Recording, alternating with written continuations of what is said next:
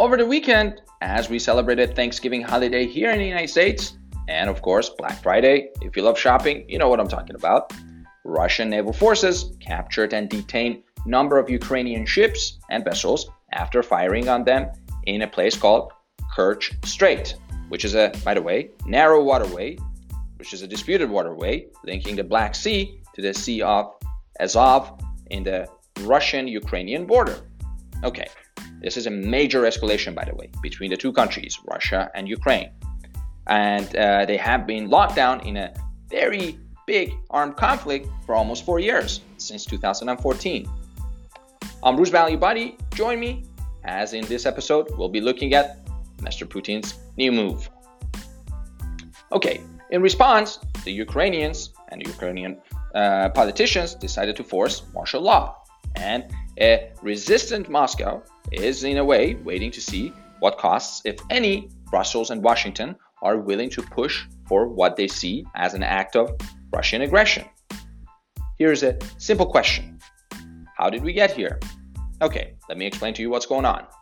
In 2014, after a popular uprising overthrew the pro-Russian president of Ukraine, Moscow annexed a region called Crimea and supported a separatist movement in eastern Ukraine.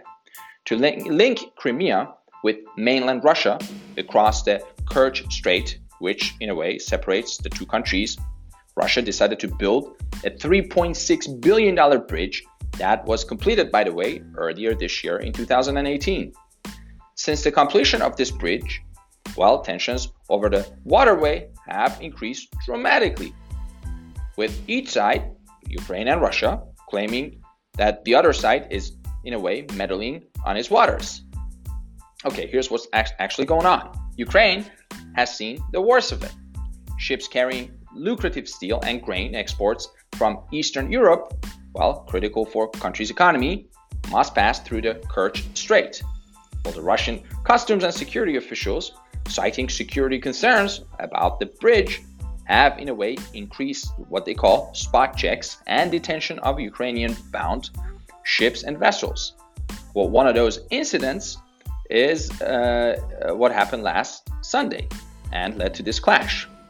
Well, Western governments have in a way denounced Russia's attack and in a way raised the prospects of new sanctions on Russian officials. They've done it before, they will probably do it again.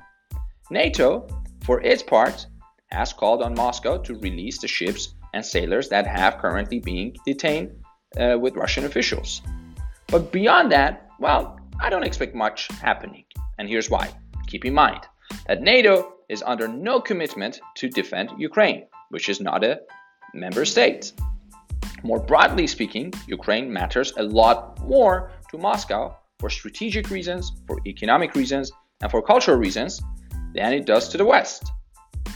Also, Europe's got its own problems these days. The Italian debt crisis, the populism at home, Brexit, you name it.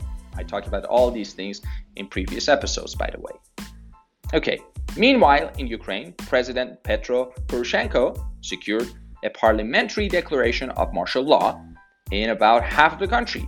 This is a big deal, since a military response by Ukraine's much weaker forces is all about impossible.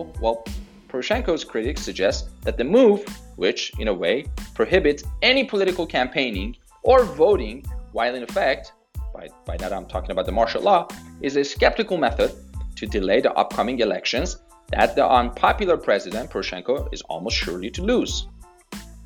Russia says Ukraine provoked the incident.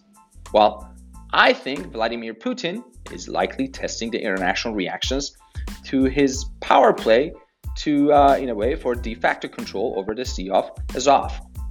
So, what would this mean for the United States?